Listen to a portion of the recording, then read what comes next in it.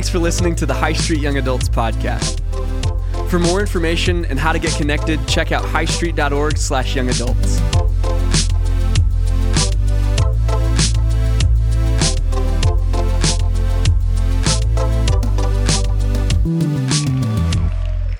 And do you love Jesus tonight? No. Do you love Jesus tonight? Oh, come on, you can do better than that. We serve a risen God. Aren't you glad you serve a God that does not exist in stone or gold or metal, but is a living God here and active with you tonight? Come on, put your hands together for Jesus. Come on. Man, I am so excited to be with you guys. I apparently just lost my voice, Logan. I don't know what's up. Hey, I really believe that God has an incredible word for you tonight. And it's not because I'm speaking, but this is the reason. Logan and I go back. We're friends. Had the opportunity to, be in a discipleship relationship with Logan for a while. And, I want to let you guys know this, that what you're doing in this city matters. That what you're doing right here, it's not just coming to fill a seat. But I really believe this, that God has a plan and a purpose for your life. Do you believe that tonight? That God has something special for you. That he has something in store for you. And here's the kicker, it's not for you. He has something in store for you for those that are far from him. And you may be in here tonight, you may be kicking the tires of Christianity, coming in saying, man, I can't believe I just darkened the doors of a church. But here I am, because this friend was so annoying, and they kept inviting me, right?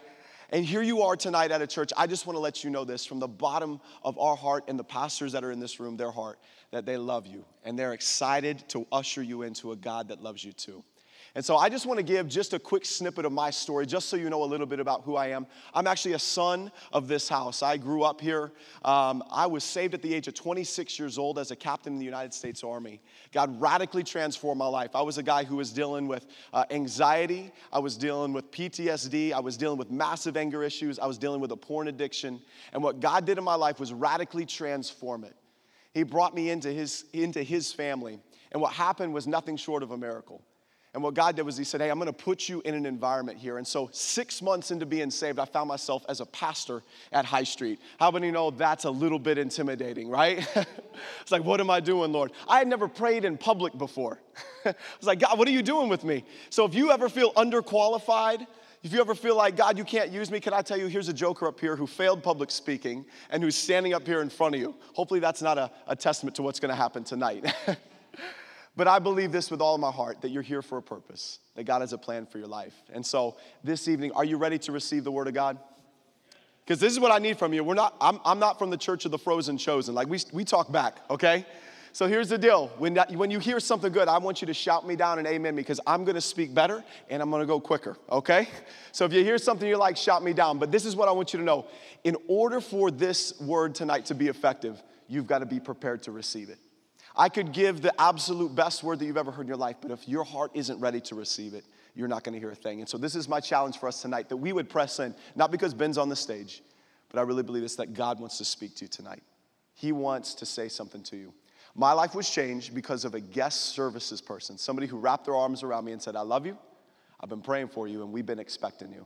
And God, at the age of 26 years old, spoke to me and changed my entire life. So tonight, are you ready to receive? Come on, let's go. So if you got your Bible, let's go to 1 Kings chapter number 17. And we're going to take a look at the life of a lady out of Zarephath and a prophet by the name of Elijah. If you're with me tonight, say, I'm with you. All right. So to give a little bit of setup here, we are in 1 Kings chapter 17. And to let you know what's happened at this point in time, King David is a guy who has brought all the tribes of Israel together. And he has gone out and he's taken all these little tribes and brought them together as a kingdom of God. And what we find is that after David's death, his son comes into power by the name of Solomon. And Solomon, according to the Bible, was the wisest, one of the richest people that ever existed on the face of the planet Earth. And God blessed him. But what happened in Solomon's life was that he started out really strong and it went downhill. He started out really, really well. He said, God, I'm going to follow you with my life. I'm going to live my life for you. And what we find is that his life began to go downhill because he chose to do it his way. By the end of his life, the nation of Israel did not look like the kingdom of God that he had put in the books of Deuteronomy. If you go back and you're a Bible nerd, you can go back and read about that if you're like myself. But the nation of Israel doesn't look like what God's plan was. It looked like the nation of Egypt. And what God did after that point in time is that king after king would come and king after king would get a failing grade. It said that God said that they were not wise, that they did not live a life for God.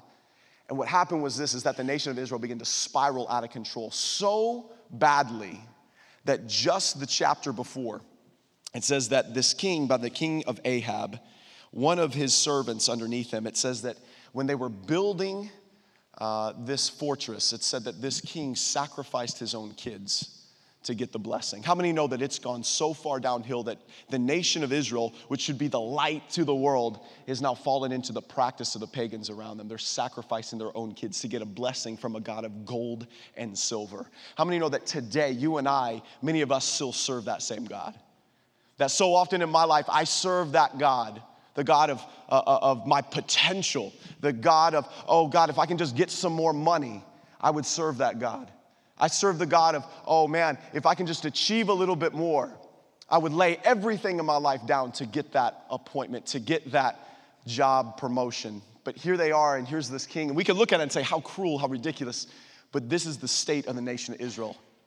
And tonight, as we take a look, I want us to shift our focus to one of the most unlikely of heroes, a widow. A lady who would have been pushed aside, cast out in society. How many know that God does his best work from those that are cast-offs? He does his best work from those who have been pushed and marginalized in society. He says, these are the people that I will use. So let's take a look. We're going to start in 1 Kings 17, starting in verse number 10. Follow along with me if you would. So he went to Zarephath, he being Elijah.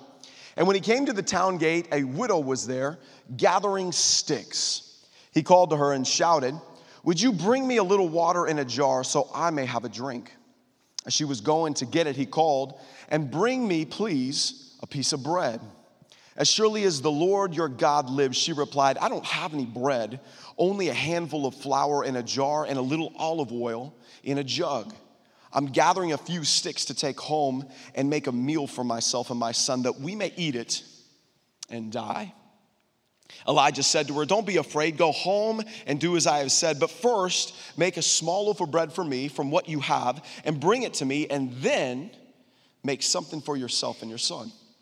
For this is what the Lord, the God of Israel says, the jar of flour will not be used up and the jug of oil will not run dry until the day the Lord sends rain on the land. She went away and did as Elijah had told her. So there was food every day for Elijah and for the woman and her family. For the jar of flour was not used up, and the jug of oil did not run dry, in keeping with the word of God had spoken to Elijah. Sometime later, the son of the woman who owned the house became ill. He grew worse and worse and finally stopped breathing, and she said to Elijah, what do you have against me, man of God? Did you come to remind me of my sin and kill my son?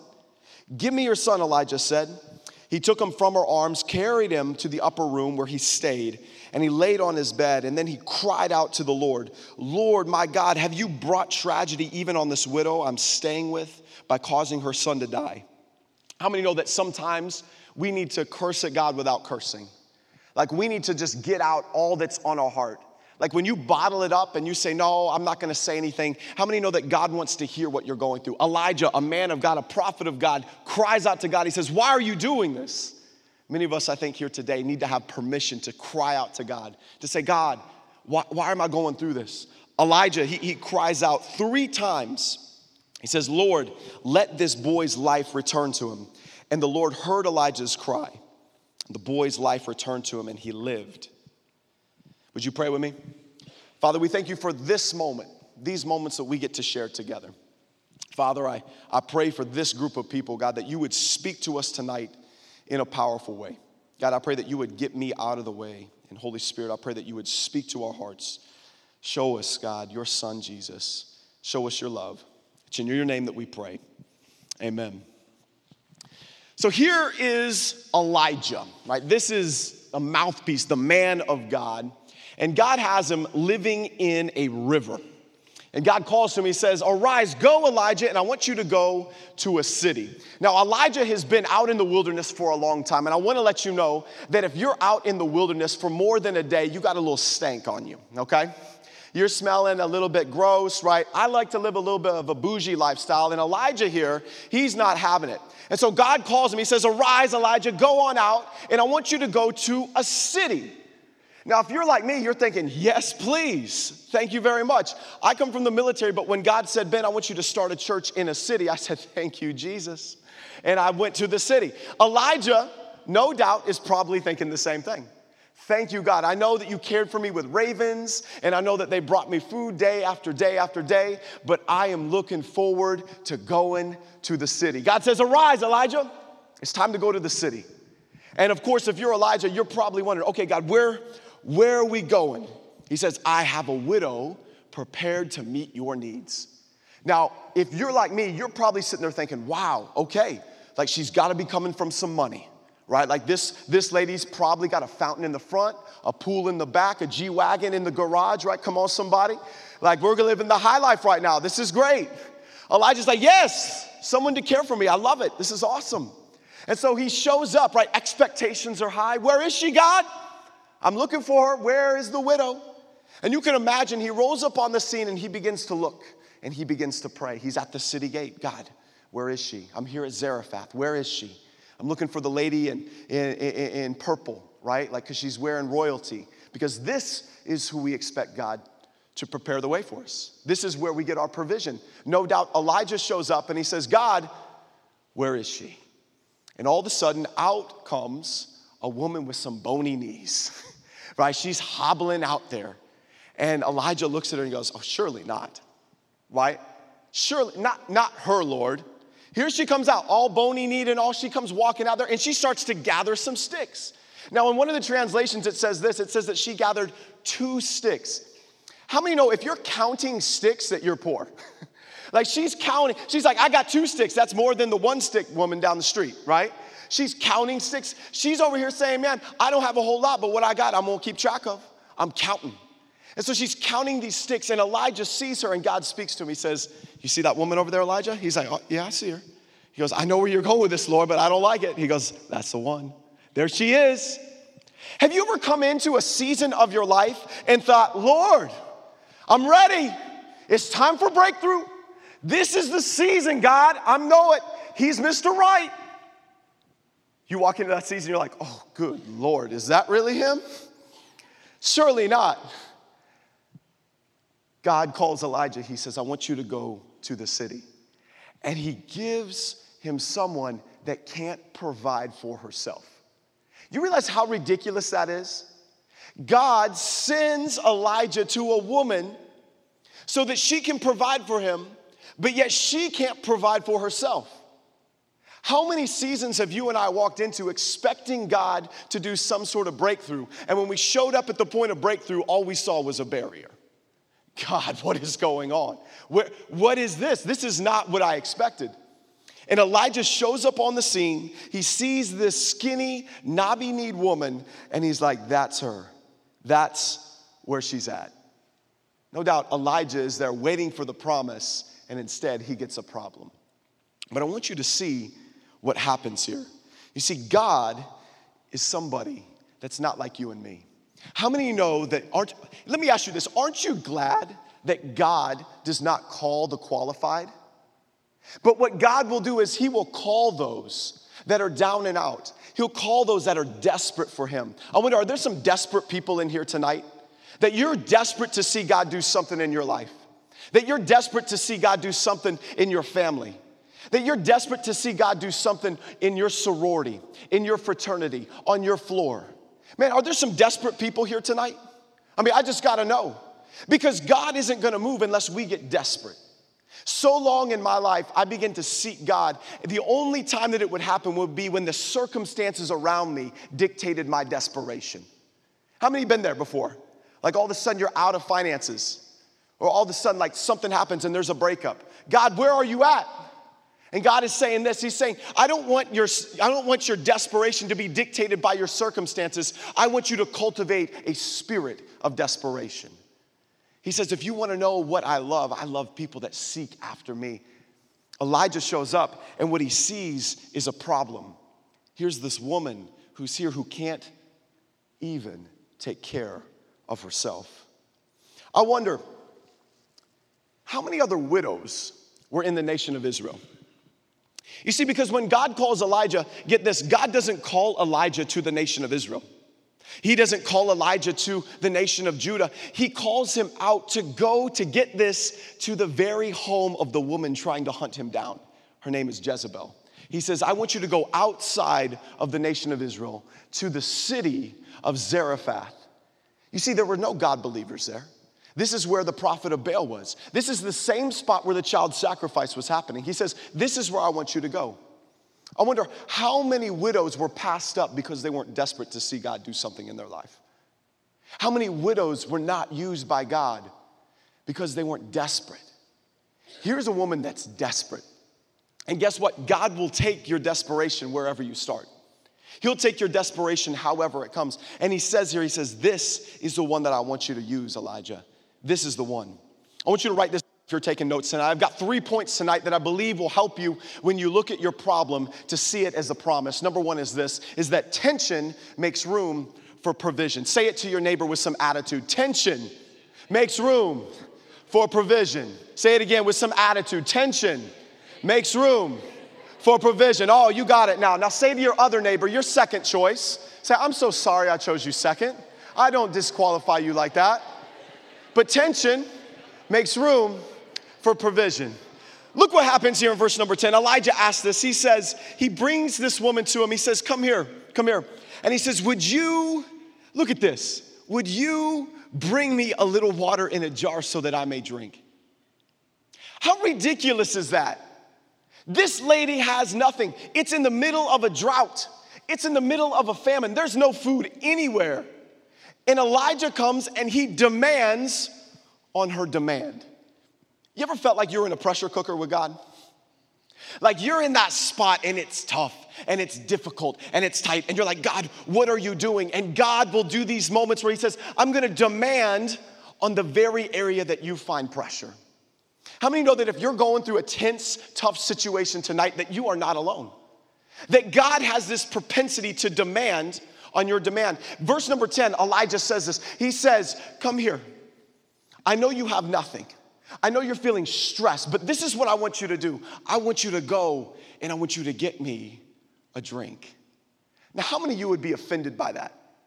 Like, think about this. You roll up in downtown Springfield. You roll up at the bus station and you see a homeless person and you're like, hey, come here. You're rolling up in your G6, right? Like, come on. It's a Pontiac G6, y'all. I'm not that bougie. Come here. Hey, you got a few bucks? I got to go to Starbucks. Can you imagine saying that to somebody? He demands on her demand. What is he thinking? Elijah, what are you doing? You're asking this woman to give you something that she doesn't have. And he says, no. I want you to get this. I want you to demand. God will put you in positions of pressure to bring diamonds out of you. Your faith will not grow in comfort. Your faith will not flourish in a point where you are just getting through. How many know that if you want to see God do something in your life, and I'm not even from here, but I'm going to plug it anyway, that you need to get involved, that you need to plant yourself in the house of God, that you need to put yourself down and say with 2 feet, I'm going to jump in and I'm going to do this. Like I'm burning the ships behind me, I'm jumping in and I'm going to be all that I can be in the Lord's army. Come on. When you jump in, this is what happens, is that you say, God, I'm depending on you. Psalm chapter 1, it says this, that those that are planted beside the river, it says they produce fruit and their leaves flourish. You wonder why you're not flourishing. It's because you're not planted. You haven't planted yourself. Can I just encourage you? And he didn't ask me to say this, Logan or Coco. I'm just saying, if you'll plant yourself here, if you'll plant yourself in this young adult ministry, can I tell you that your life will make an impact and a difference far beyond your life right here? That one day you'll stand before God and you won't even have yourself to bring. You'll just look behind you and say, God, I didn't have anything. I couldn't even bring myself because others brought me. But look who I brought. This is my gift to you.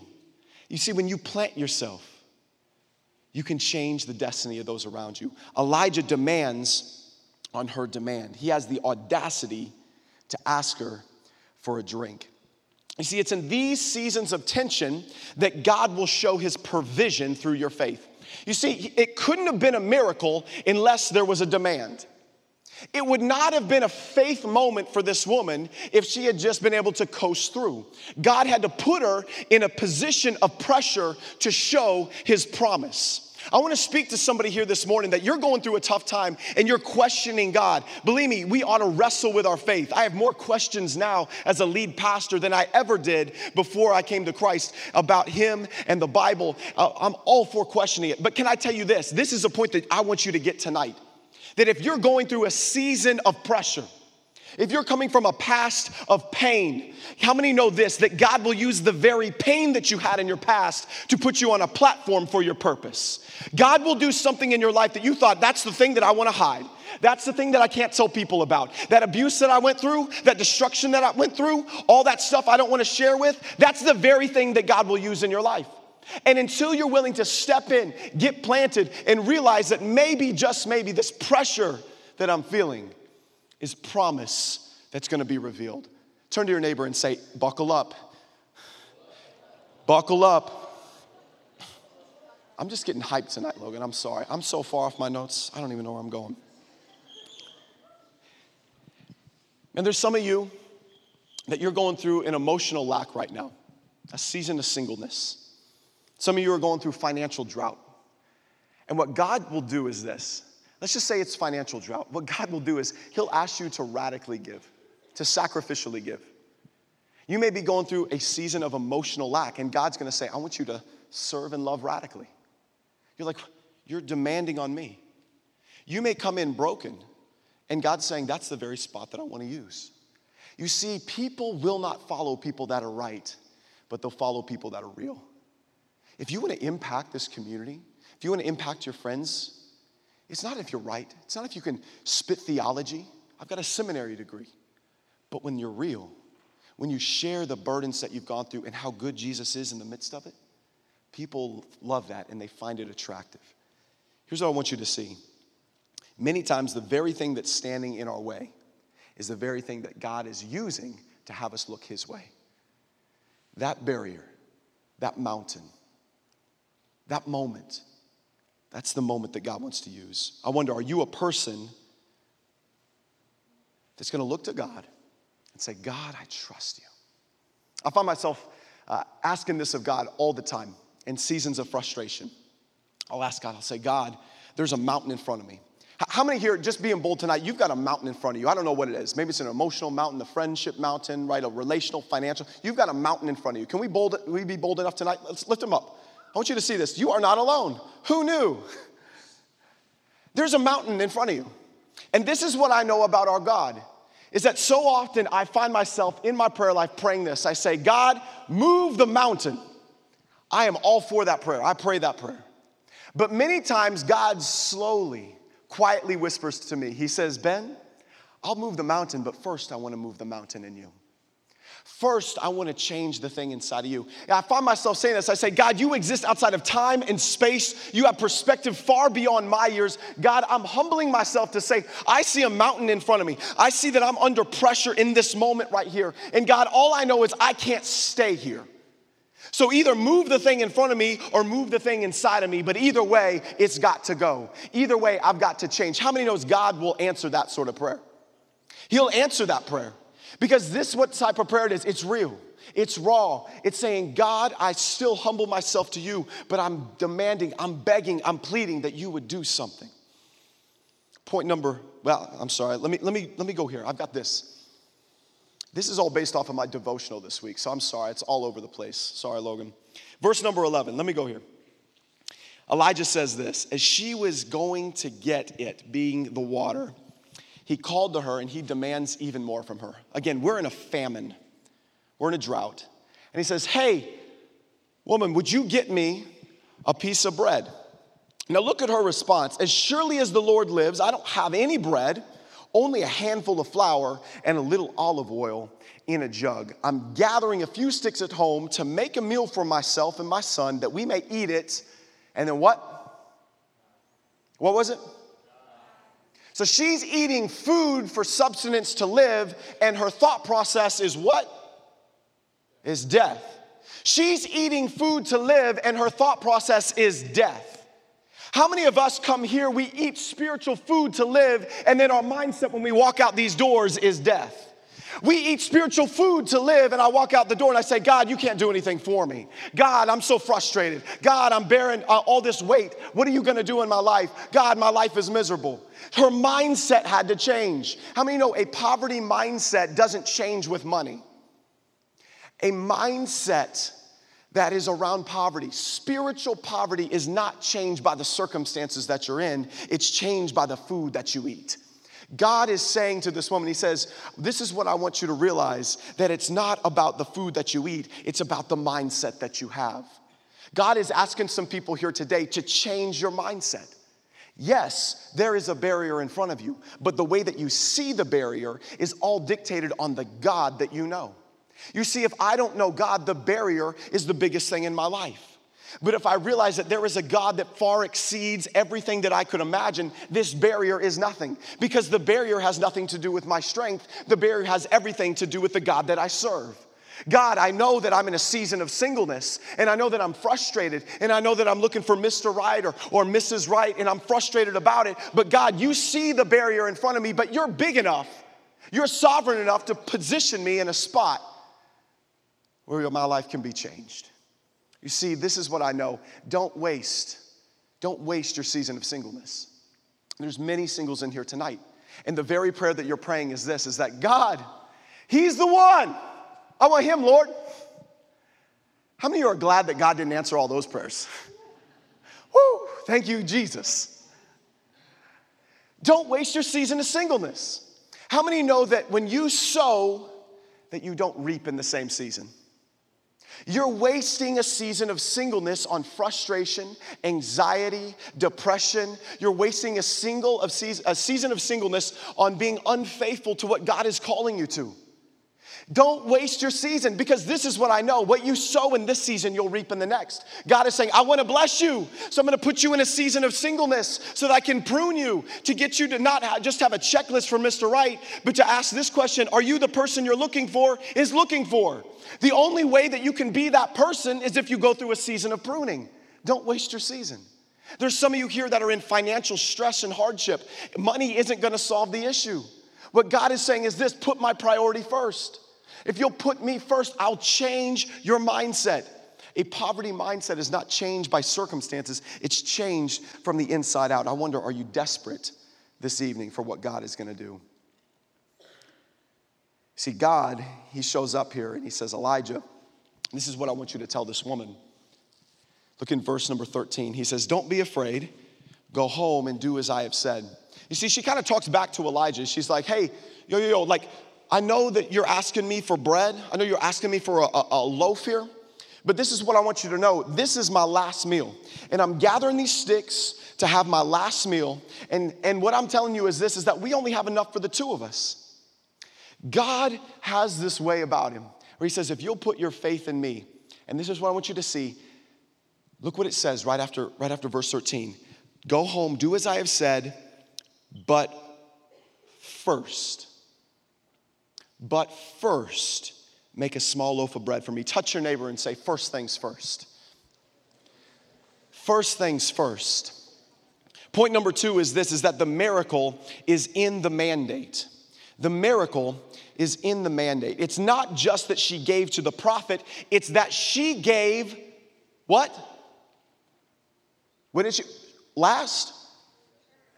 She gave first. She didn't just give, she gave first. It wasn't like she said, oh, I'm going to bake this meal and then you can have the leftovers. You can have the crumbs. No. She said, I'm going to put your principles and priorities first. I'm going to give to the man of God first. First things first.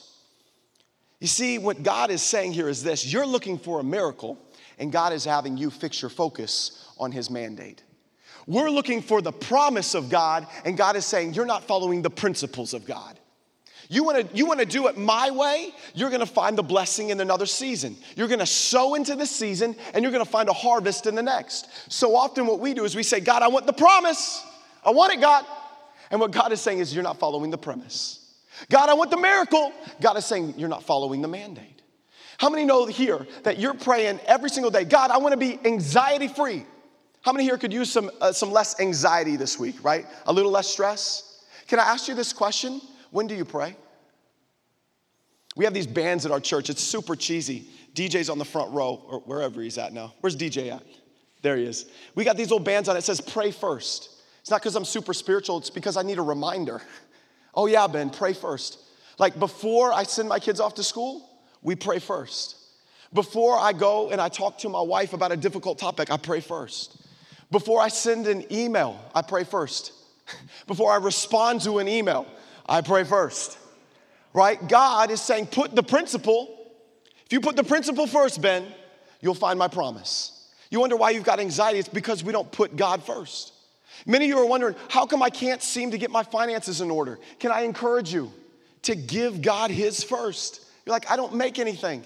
Can I tell you, as a captain in the Army making 6 figures, that when I first wrote a check for 10%, I about lost my mind? Like, God, are you kidding me? My wife's over there just gleaming. She's loving it. My wife is a superstar, by the way. Like, I came to faith because of her. She's over there like, Ben, we need to tithe. And I'm like, I've never seen a number that big given to anyone other than me. Like, what are we doing? And we begin to give first. And what I found was this, is that I didn't have a budget. You see, when I began to give, it made me have to think, what is 10%? Don't look at me. Don't judge me up here. Come on now. I'm like, what is my budget? I got to give 10%. How much is that? Oh, and now I guess I got to save 10% and I'll live on 80. I live by this 10-10-80 rule. Well, in order to give 10%, you got to know what you have. I mean, how many people are going through life, you don't know what you have? I once had a soldier of mine who came to me and he said, Captain Shank, hey, I'm all good. I was like, how you doing financially? He's like, I'm doing great. I was like, why? He said, I've got a checkbook. I said, you know you got to have money in the bank to be able to spend on the checkbook. He goes, no, you can just write whatever you want. They take it. You got to know. Put the principles of God first. You see, God is so smart. He knows that when you put his principles first, that his promises will follow. Man, if you pray first, if you tithe first, see, Jesus says, but seek first the kingdom of God and his righteousness, and then all these things will be added unto you. I wonder if your season, if you're putting the principles of God first. You see, this woman, she put all of it first. It wasn't just that she gave first. I wonder what God is speaking to you tonight, to put him first in your life. The last point is this, is the stretch produces strength. Look at verse 15 and 16. It says this, she went away and did as Elijah told her. So there was food every day for Elijah and for the woman and for her family. For the jar of flour was not used up, and the jug of oil did not run dry. Now, I'm sure she would have liked a stockpile of bread. I'm sure she would have loved a full barn full of meal. But what God did was something different. You see, strength is only produced in the stretch. I'm sure she was hoping for barrels of overflow, but what she got instead was handfuls of potential. See, you and I, we pray for fistful of bread, and God gives us jars full of potential. You see, he gave her just enough. Every day her faith had to be stretched. Just like the children of Israel, when they got manna for the day and then the worms came afterward. He's trying to give us a lesson here. He's saying, would you stretch? Because when you stretch, it produces strength. How many know that when you work out, you're tearing your muscles? You're literally ripping your muscles. And when you stretch, when you strain, when you tear, they build back stronger. Faith is just like this. God is saying, when you stretch, when I put you in seasons of stretching, it isn't because I hate you. It isn't because I'm against you. It isn't because I'm not for you. It's because I want to strengthen you. God has a plan and a purpose for your life. And we come back to the very beginning from what I said this evening was this, is that God has a plan, a purpose for your life. That God has placed potential inside of each of you. And here's what I know, that if you're going through a stretching season, a crushing season, a season of pressure, it's because God has great things in store for you. That when you continue to stretch, just like this lady, she stretches back. And every day, she had to believe that God was going to come through. This is who I want to talk to this evening. as we get ready to close is that I want to talk to some people that you're not running over, but you haven't run out. That you're here tonight, maybe hanging on by a string. And that God is saying this tonight, that just hold on. To just keep stretching. Because what we know is this, is that this lady, day after day after day, she began to be stretched. This whole meal, this whole bread, this whole thing, like it may not be all that I want, but Jesus, you're all that I need. I know that I may not like the season that I'm in, but Jesus, I know that you're all that I need. When I fix my focus on the one that is my true example, when he is my true satisfaction, what you find is this, is that God will absolutely satisfy the deepest desires of your heart. That when you stretch, that God begins to provide strength. Now you think that the story would end and that there would be this great miracle and that things would just go awesome. But look what happens here at the very end, verse number 17. It said that sometime later, the son of the woman who owned the house became very ill. Now, if you're like me, you're probably wondering, God, what are you doing? Like, this is a lady who'd stretched and stretched and stretched. She kept trusting in you. She kept believing in the prophet of God. Because remember, she's not an Israelite. She's not from the house of Judah. This is a lady that's far from God. You may be far from God here tonight. I was far from God just 6 years ago. This lady was far from God. And God brought a man of God into her life. And you think that it would go well because she's honoring God. She's showing up to church. She's doing her thing. She's giving some money, right? She's helping out the homeless. God, you're going to bless me. But do you know what happens instead? It says that her son becomes sick and ill. Now, how many know that that's so often what happens in our life? God, I choose to follow you. You're so good, God. I'm going to follow. And you show up and here comes a barrier. God, I'm trusting you in this season. I'm believing that you are who you say you are, God. And you come out and you show up and you're like, this is the season of breakthrough. And something dies. A dream dies. A relationship dies. A piece of our heart dies. This lady was no different. She's following God, doing things God's way. She may not know God, but she's doing it his way, putting the priority first. And it says that her son becomes ill and sick, and he dies. And Elijah takes this boy, and it says that Elijah came and he took him from her arms. It was that dead thing. I wonder how long she was holding her son. I wonder how long you've been holding on to that dead thing in your life. That dream. That vision that you have for where you would be at this point. That relationship that you thought you'd have. That career that you thought you would be in. She's holding on to the dead thing. There's some of you that you've been holding on to the dead thing for way too long. She's holding on. You can just imagine the tears flowing down her face, the grip of her hands around her son. This is my boy. And I did it your way, God. Why is this happening? Why are you doing this to me? And Elijah, it says that he shows up and he takes the dead thing, he takes the boy from her arms and he brings him upstairs and he begins to stretch. He begins to cry out to God. He says, God, why have you done this? And he cries out, it says 3 times. And what God does is nothing short of an absolute miracle. It says that he brings the dead thing, he brings the boy back to life. He brings him back to life. How many know that God would provide for the widow through the prophet, just the same way that God would provide through the prophet through the widow? You see, it's in the very spot that you stretch that God begins to show his strength. 850 years later, after this story, there would be a man who would also walk up to a city gate, just like Elijah. And at that city gate, he would encounter a widow, and he would encounter a dead son. And instead of stretching, instead of screaming, instead of crying out, this man would walk up to this widow. He would look her in the eye and say, the dead thing that's in here, I'm gonna bring it back to life. So often I beg God to bring to life my dead thing, but it's the very dead thing inside of me that God wants to bring to life. So often I pray, God, would you heal this? God, would you deliver this? Would you move the mountain over here? Would you move the barrier over there? And God is saying, I've come to do that inside of you. You see, there's somebody here tonight that you showed up, and God is saying to you that the dead thing that's been dead for so long, now tonight, it's time to come to life.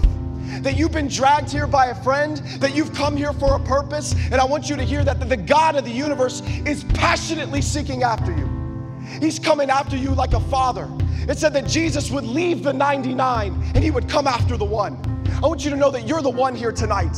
That you are not a lost cause, that you are not unqualified, that you don't belong here. I want you to know this, that there is a God that loves you so much that he would position you in this spot at this night for this purpose, to bring the dead thing in your life back to life. He comes for you. He so loves you. He would have a crazy dude with a lost voice, I don't know where it is, Logan, somewhere out in Texas, travel all the way up here to talk to you tonight about how much God loves you. Because I believe this, that there's so much more. That your life is just about ready to begin.